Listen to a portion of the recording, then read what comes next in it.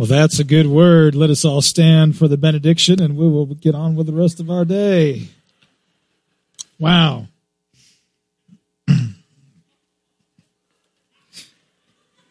Oh, just joking. Pastor joke. All right. We'll be out in 60 minutes, I'm sure. All right, here we go. All right, we are nearing the end of our message series on the Apostles' Creed this week and next week. And that will be that series, and we'll move on to something else after that. I hope this has been meaningful to you. We've been looking at the creed, the statements of the creed, asking the questions, what difference do they really make in our life? And last week we talked about Jesus' ascent into heaven. We said that when Jesus ascended into heaven, he did that so he could rule. He didn't do that to check out of the earth, to escape. He did it so he could begin his rule and reign. But he throws us a curveball and he says, I'm going to reign through you. I'm going to give to you my Spirit, the Holy Spirit, the Spirit of Christ. In the creed we say, we believe in the Holy Spirit. And in saying that, we believe the Holy Spirit comes into our lives and empowers us so that we can reign with Christ, so that Christ can reign through us. That's what we talked about last week. And today we get to this curious little phrase in the Lord's, in the Apostles' Creed. We believe in the Holy Catholic Church. What does that mean? Stand up as we've done every week and let's recite the creed together. You will sit back down after this. The words to the Apostles' Creed are on the screens. Let's say this together. I believe in God, the Father Almighty, creator of heaven and earth.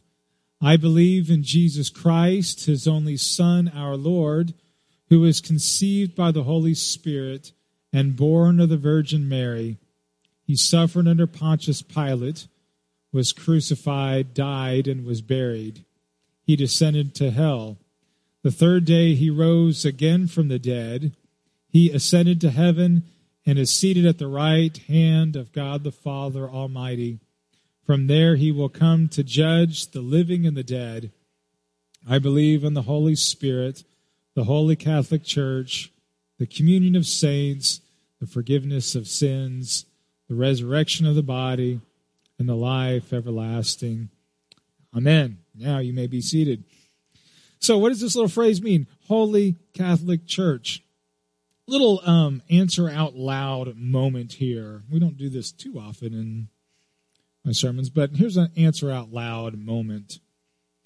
What comes to your mind when you think of the word holy? What does holy mean? Let's take that first word. What's that? Set apart.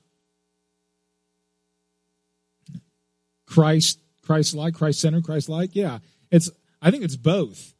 I think holiness, there is this purity quality to it. We are Christ-like. Holiness is Christ-likeness. There was that purity part of holiness. And also, to be holy means to be set apart. Someone over here said to be set apart, to be different, so that you can be used for a very special purpose, a different purpose. So that's holy, Christ-like, but also set apart for a special purpose. And the word Catholic, like Catholic Church, the word Catholic in the Apostles' Creed isn't referring to some strand of Christianity like the Roman Catholic Church.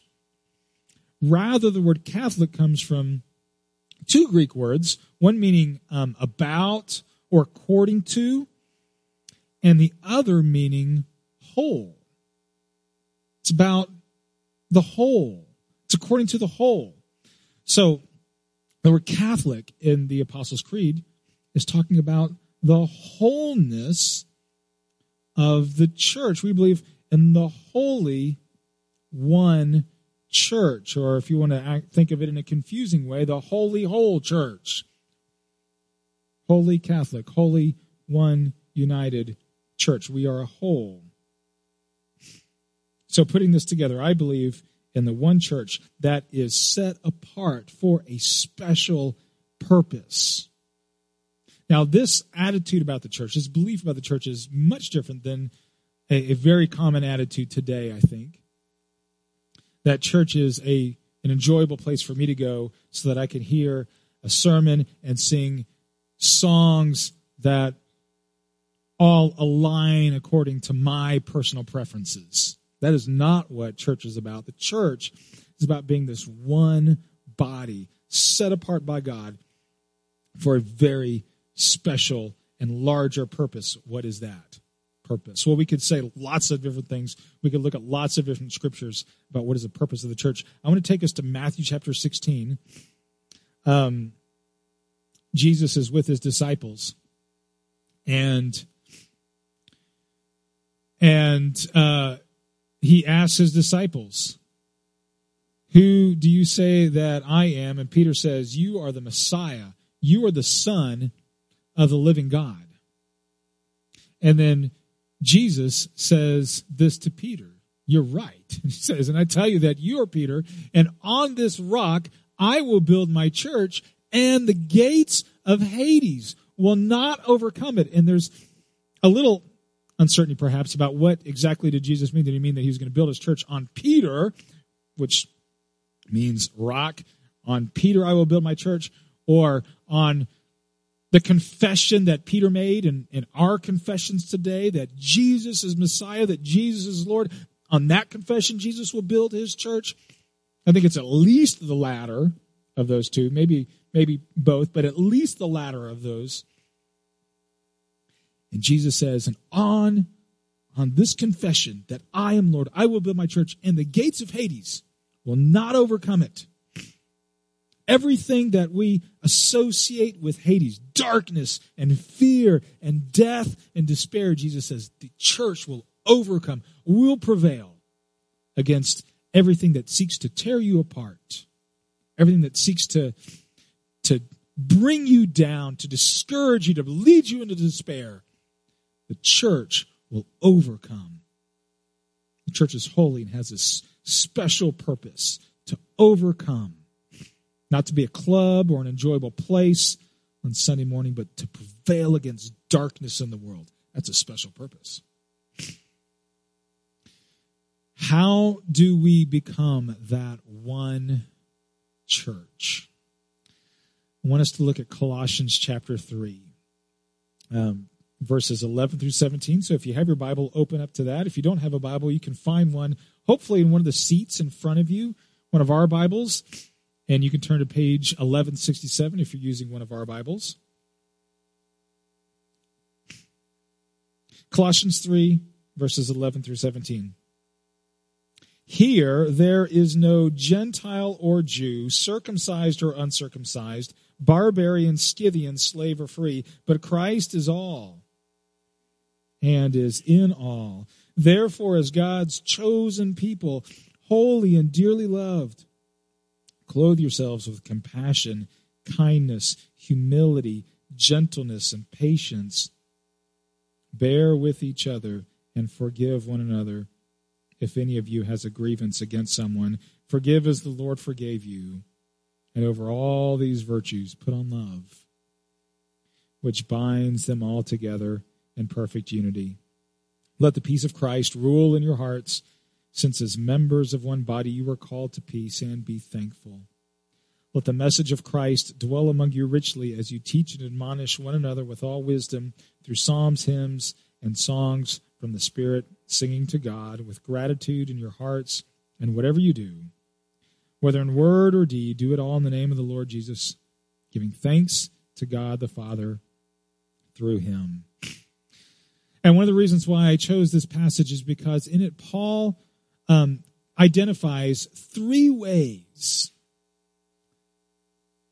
that the church, that Christians, that we in the church can be completely countercultural, truly set apart from the rest of culture, and in doing those things, we will be made incredibly strong. So let's look at these three things. I'm going to give you three phrases. They might not be complete sentences, three phrases to describe these countercultural ways of living. And the first one is this: unity despite differences. That characterizes the church that Jesus is building. And I don't have to give you many examples of disunity today for you to realize the division and the polarization and the skepticism that exists in so many relationships today, do I? And people just don't trust one another today. Set up in different camps. I mean, we're fractured. We're fractured. And one of the greatest gifts the church can give our culture, the people around us, is unity, is being one instead of being fractured. There is strength in unity when you know that your life is a part of others and that others' lives are part of your life, part of my life. So I want you to think about what provides a sense of unity in general. One story that I've used on this is about 10 years ago, an Astros game that I went to. Anyone here like Astros games? An Astros game that I went to. And I remember vividly this moment, and it had nothing to do with what was going on in the ball game. About the seventh inning or so, I mean, it was kind of, the Astros won, and they're playing really well, and we were cheering loud. We were getting kind of ruckus in the stands. It was a lot of fun. About the seventh inning or so, a man 4 or 5 rows down from me, he just stood up, and he announced to us all, "Well, I got to go." And he walks up the aisle, and he's high-fiving all of us strangers, and we don't know him. He doesn't know us. He's like, "I got to go." He announces it to the crowd, and he's just high-fiving all the way up to the concourse out there. And there was this unmistakable sense of unity in the moment with all these high fives going on amongst us strangers. We're all coming from different backgrounds, but we had one thing in common, a shared story of this baseball game, of the Astros playing great. It's our team. It's our story, the shared story that we have. So unity comes from some shared story. You might gravitate towards those who share the same neighborhood story as yours. People living on your street, in your neighborhood. I remember some of the closest friends we still have in the northwest part of Houston was a family, or is a family, that lived across the street from us. We didn't know them at all until we shared the same story of going through Hurricane Ike together and then cleaning up all the stuff, all the debris, and just going through that together and cleaning up together, the shared story, and we became great friends. So it's a shared story that brings unity. Maybe you find unity with people. You're drawn to people with the same kind of generational story. Maybe you're empty nesters, and you're going through common experiences as empty nesters. Or maybe you find commonality with other families with preschoolers. You got preschoolers, and you got all these crazy preschool kid stories, and that shared story brings you a sense of unity. Paul says, if you are a Christian, you share a story with everyone else who is a Christian. Look at verse 11. He says, here there is no Gentile or Jew. So if you were to go back a few verses, you would see that here is not referring to some physical location, but rather this new state of being. Paul says, you have a new identity in Jesus Christ. So he's talking about here, in this new identity that you have in Jesus Christ. Here, there is no Gentile or Jew.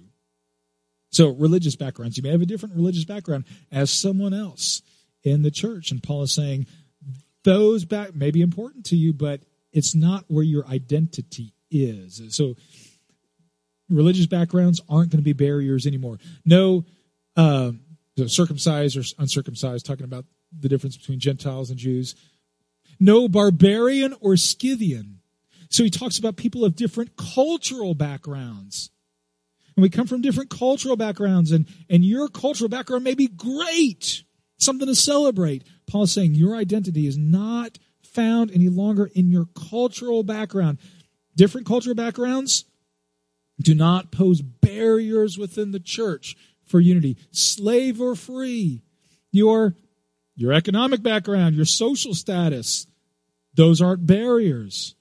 Paul is saying whether you're in the high class or the low class or anywhere else in between in the church, that is not where your identity is found.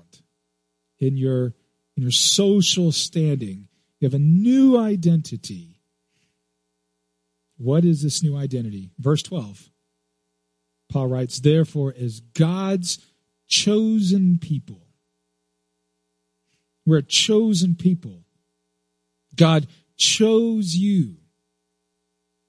Jesus says in John chapter 15 to his disciples, he says, you didn't choose me. I chose you to go and bear fruit that will last. Jesus chooses you. Christ chooses you. If you are a Christian, you have a common story with all other Christians, and it's this. It's part of my story. It's part of your story. And that is, I am chosen by God. I'm chosen by Christ. We have this common story. Look at this from Ephesians chapter 2. Paul writes, remember that at that time you were separate from Christ. You were excluded from citizenship in Israel and foreigners to the covenants of the promise, without hope and without God in the world. But now in Christ Jesus, you who were once far away have been brought near by the blood of Christ. You were apart from God. That's part of all of our stories. At one time, you were apart from God. You were enemies of God. And then God stepped in and he saved you. He rescued you. He pulled you out of that position as his enemy.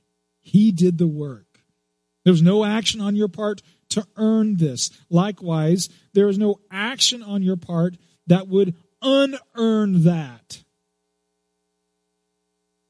status of being pulled out of darkness and out of enemy status and made his family. There's nothing you can do to unearn that. So God picked you, God picked me. And that means something really important regarding your place and my place in the church. And it's this: because I am chosen by God, I have nothing to prove and nothing to hide. I hope that when you come in the doors of our church on a Sunday morning or Wednesday evening for Bible study or choir, or when you go into one another's houses for like a Bible study, that you don't think, oh, I got something to prove or I got something to hide. I hope you don't feel that way because of our common story, or we're chosen by Christ, not because of anything we've done, and he's not going to reject us because of anything we will then do. He did the work of choosing us. Because of that, I have nothing to prove. I have nothing to hide. See, when I feel like I have something to prove, I think people are judging me by what I don't do. If I feel like I got to prove myself when I come to church, I feel like people are going to think, oh, that Greg, he just doesn't pray very well. You hear him praying out loud, not very eloquent in his prayers, stumbles over his words. I feel like I got something to prove, I feel like people are judging me by what I do. They must think I'm substandard in some way. I'm not a good Christian. You ever felt that? I hope you don't feel that way coming now. When I feel like I have something to hide, I think people are judging me by what I do, the sins that I commit. Maybe I have a bad moment in front of my kids, or with my kids in front of everyone. I get frustrated, yell at them or something. And there are witnesses to that. And I'm thinking, oh my gosh, what did I do? People are thinking my faith is just weak and I'm messed up.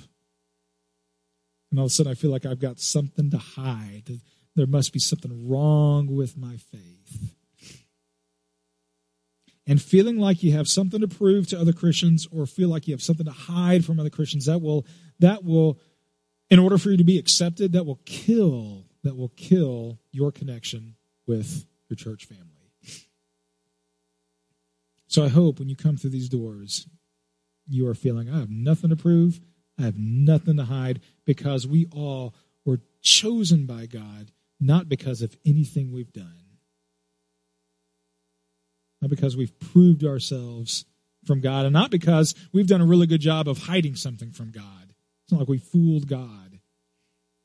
He chose us despite of ourselves. Then Paul gives a way to maintain this unity that is completely countercultural. See, most groups try to preserve unity in one of two ways. Either they will have strict rules that you must conform to, and if you do a good job of conforming to those rules, then you're a part of the community. And often we will describe such a group that has those rules as a fundamentalist group. Fundamental. And that word fundamental can have kind of a negative connotation today, right? I don't want to be around fundamental Christians. They're just about obeying rules, and if I don't obey the rules, I won't fit in with them. So that's one way that many groups try to achieve unity, by having these standards you have to meet. The other way is completely opposite of that. It's where you have no standards whatsoever, and anything goes, and everyone is accepted no matter what. Where fundamentalism itself is completely rejected. But actually a new fundamental comes in and takes its place. And that is complete tolerance. Just no rules. Whatever happens is A-okay. Paul says unity actually comes through a different fundamental. It's not fundamental through rules. It's not fundamental through anything goes. It's a different fundamental. Fundamental forgiveness. So look at verse 12. Fundamental forgiveness. Therefore, as God's chosen people, holy and dearly loved, clothe yourselves, and he lists off these great words: compassion, kindness, humility, gentleness, patience. Compassion, that's one of those great Greek words that talk about being moved to the inner core of your being. When you see someone who is suffering, when you see someone who is just suffering spiritually, for example, you're moved to compassion. When you see someone that is overridden by guilt and you have compassion for them, you're moved to your inner being, and you want to be kind to them because you're moved to your inner being. And you have humility. And that word humility talks about having an inner lowliness. I'm able to be gentle and to be patient because I have this inner lowliness inside of me. In other words, I recognize, just as someone commits sins over here, and those sins may be against me, I may have to show forgiveness. I can do that because I got this inner lowliness, because I realize that could be me. That could be me. That easily could be me committing those sins that is offending others. That easily could be me. So you have this inner lowliness, realizing I'm a sinner too. There's gentleness, and then show patience. And that word patient means long suffering. You know, some people can wait a long time before showing anger. They just let it build up instead. They suppress it. That is not being patient, as patience is being used by Paul here. That word means long suffering, means I don't get angry easily. It's not that I'm letting it build up until I finally explode in anger. It's just I don't get angry easily. Why? Because I have this inner loneliness. I realize, hey, yeah, you might have sinned against me, but that easily could have been me sinning against you. And then Paul keeps on going on. Look at verse 13. Bear with each other and forgive one another if any of you has a grievance against someone. Bear with each other. And we have to ask, so is Paul just kind of saying the same thing over and over again, just listing off these different synonyms for forgiveness? And we do that sometimes. You know, we'll do that for emphasis. You know, you put a bunch of pizzas in front of some teenage boys and you say, they ate and they consumed and they devoured. Well, you're just kind of saying the same thing over and over again, right? But that's what they're doing. Yeah? We do that for emphasis. I don't think Paul is doing that. I think he's giving us just all these different ways to see forgiveness, these helpful images for us to grasp what it is and to bear. Scripture's gone. To bear. We often think of bearing with someone as kind of drudgery. Well, I gotta bear with someone despite something inside of me. Like I'm bothered. There's something inside of me that's bothered by this person, and I just gotta bear with it. But that's not what that word means. It means bear because of something inside of you. Something inside of you is giving you the power to bear with one another, to be patient with another person, and then show forgiveness. Paul says, forgive one another. And by the way, Jesus talks about forgiveness when he teaches us to pray. Forgive our debts, he says in the Lord's Prayer. Forgive our debts. The word that Paul uses actually is a different word for forgiveness than what Jesus uses. Both of them are great words. Paul brings out this other flavor, and what the word that Paul uses comes from the word charis, the Greek word charis. Those of you who like to study Greek know that's the root word for grace, for gift. Just be generous. Give grace. Show grace. Give grace upon grace, Paul is saying.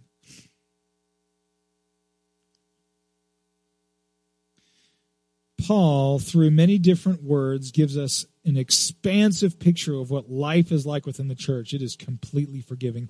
Fundamental forgiveness. It's slow to get angry in the first place. It's humble because I have this inner loneliness. I'm reminded of my own tendency to sin when I see someone else falling into sin. So I'm not judging them. I'm not thinking of, oh boy, how substandard they are. So there's never any contempt. Never do I say, oh, I can't believe. Can you see what someone did against me? I never say that because I realize, boy, I could easily be doing that same thing. And how do you show all this? Well, you think back to your story. My story is, I am forgiven by Christ. The only way that I can really forgive without hanging on to any anger or contempt against someone is for me to remember, I am forgiven. And there's some people here who are just not giving up on that anger. They want to hang on to that anger. Remember your story. You are forgiven. In order for a church to be strong, I need to know that when I fail you, and I will fail you, I'm not like Jose Altuve just comes in the end with a great hit right at the right moment, coming through. I won't come through at times. I will drop the ball. I won't get the hit. I will fail you. That's what we all need to be remembering in the church. I need to know that when I fail you, that you won't hold that against me. That you'll say, I forgive you, and let's go at this relationship again. I'm with you. See, too often when people get offended by other Christians, they just start backing out, checking out, and say, I quit. And it just leaves the church weak, doesn't it? Just barely hanging on to one another. It leaves the church weak. So if you've been hurt, don't back out. Don't check out. Real strength comes through forgiveness. And then Paul mentions one more way the church can be like no other place on earth. And this way may be one of the hardest to swallow. In verse 16, he says, let the message of Christ, the words of Christ, dwell among you richly as you teach, as you admonish one another, with all wisdom through psalms and hymns and songs from the Spirit. Psalms, hymns, and spiritual songs.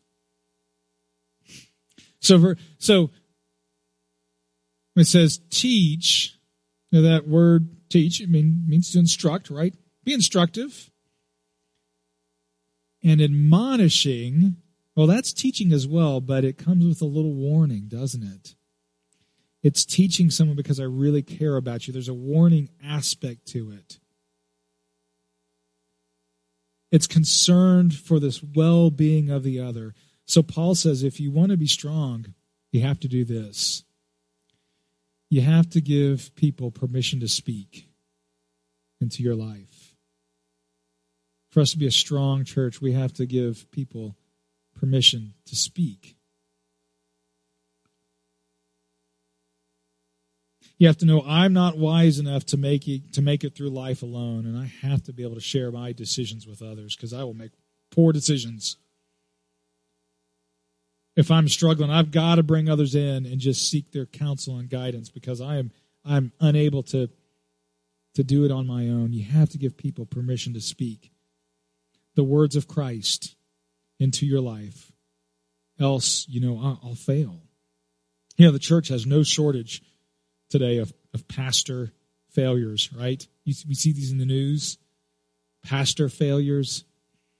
Or a pastor or some other leader falls into sexual sin or steals money from the church or commits crimes and either resigns or is thrown into jail. And over again, if you listen to the stories of these pastors over and over again, what you'll hear them say, I had no one to turn to. I had no one I could go to with this struggle that I was going through. And they felt completely alone. And when you have no one to turn to, you will fall. So there's one word that captures permission to speak, and it's just not a very popular word today, but here's what it is. It's authority. You can write that down by permission to speak. Authority. Because that's what permission to speak is. It's giving someone authority in your life. And I know authority is another one of those kind of negative words today. In so many areas of our life, authority is involuntary. I'm at school. That means my teacher is my authority, right? When she says, hey, it's test day, guess what that means? It's test day. A test is going to appear on my desk because she has authority over me. She says, you need to be quiet. Well, I need to be quiet. The bell rings at the end of the class. I stand up to get up. And my teacher says, the bell does not dismiss you. I dismiss you because the teacher has authority in my life. Your supervisor, your boss at work is your authority. When she gives you a deadline, it's okay, yeah, I wrote that on my calendar and I'm going to meet it. And when she says, I need you to take a trip to New York, you say, okay, when do I need to leave? It's your authority. We're driving on the highway, you're just kind of zipping down the road, and all of a sudden you see blue and red lights flashing behind you. There is an authority figure behind you. It's not, if you would like to, you can pull over. Let me suggest that to you. It's, no, these lights means you need to pull over now because that policeman has authority over you. So in all these ways, authority comes at us kind of involuntary. It's kind of forced on us. Oh. And, and I'll even admit, because we're either Christians or maybe you're here thinking about being a Christian, there's a good chance that most of us would say, God, I want you to be the authority of my life. And we give it a good shot of letting God be the authority of our life. We give it a good try. Sometimes we mess up, but still that intent is there. So we have all these positions of authority over us, and we want to say, I want to keep some authority to myself, right? I don't need any other authoritative voices in my life. And so it makes giving others permission to speak in our life very difficult because we want to resist giving people authority.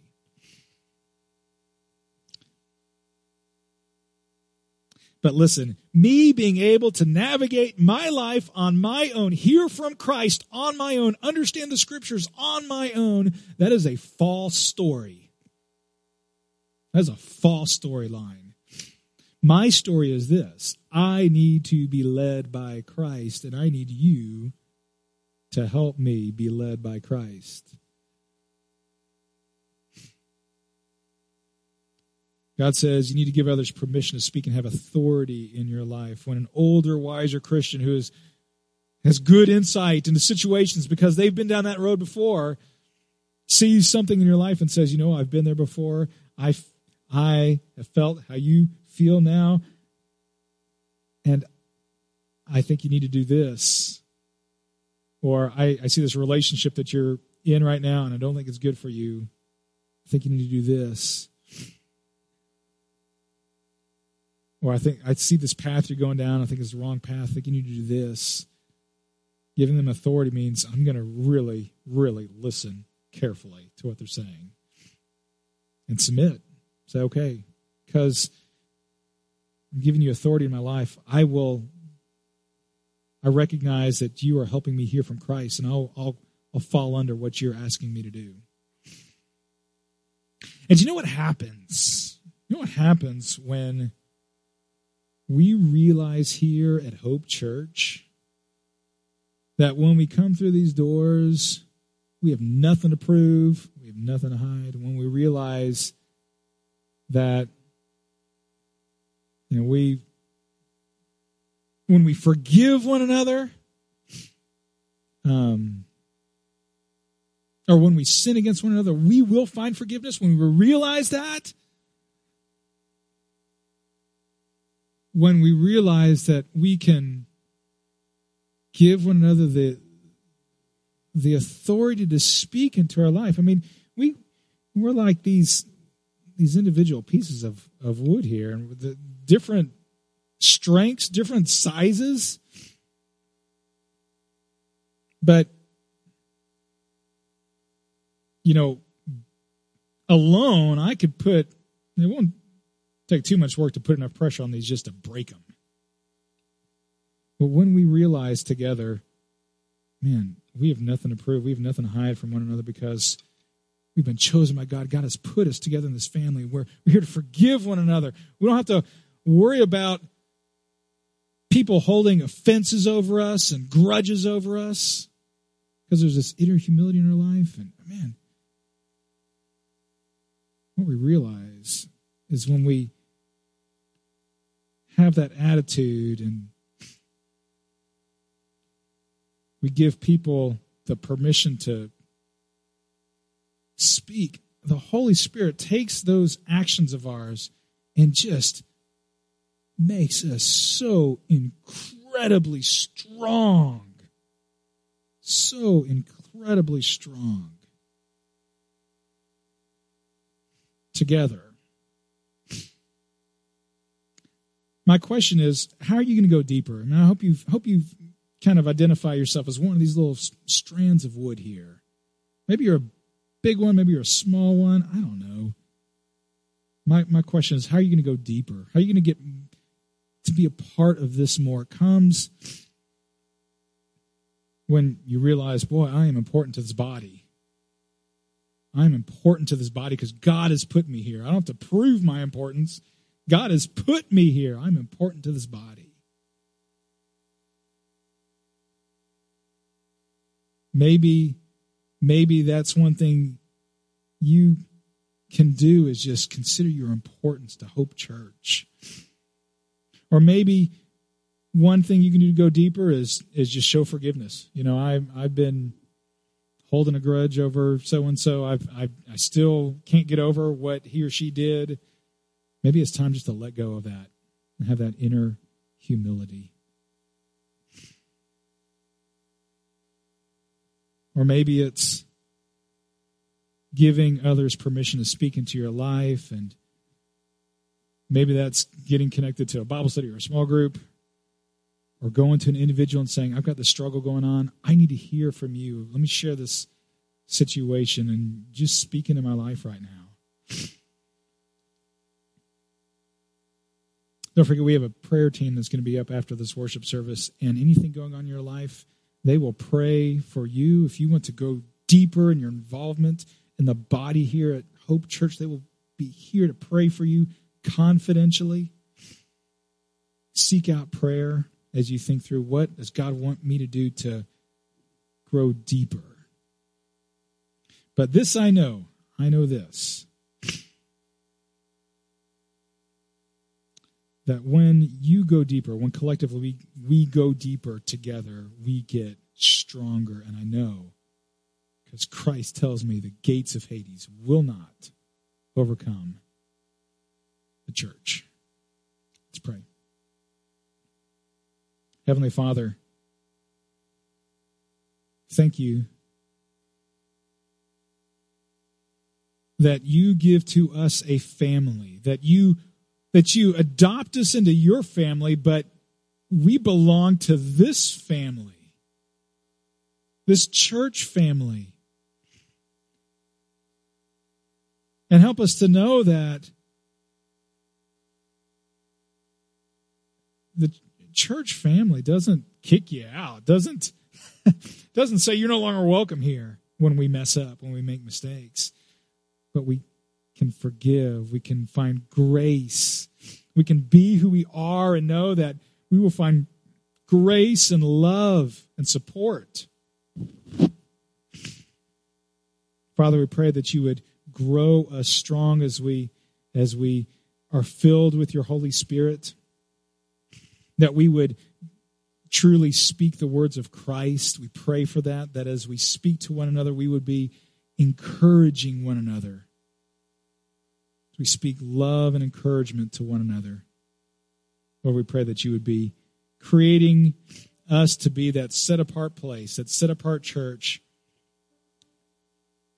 and the gates of darkness, the powers of darkness and fear will not overcome it. In Jesus' name we pray. Amen.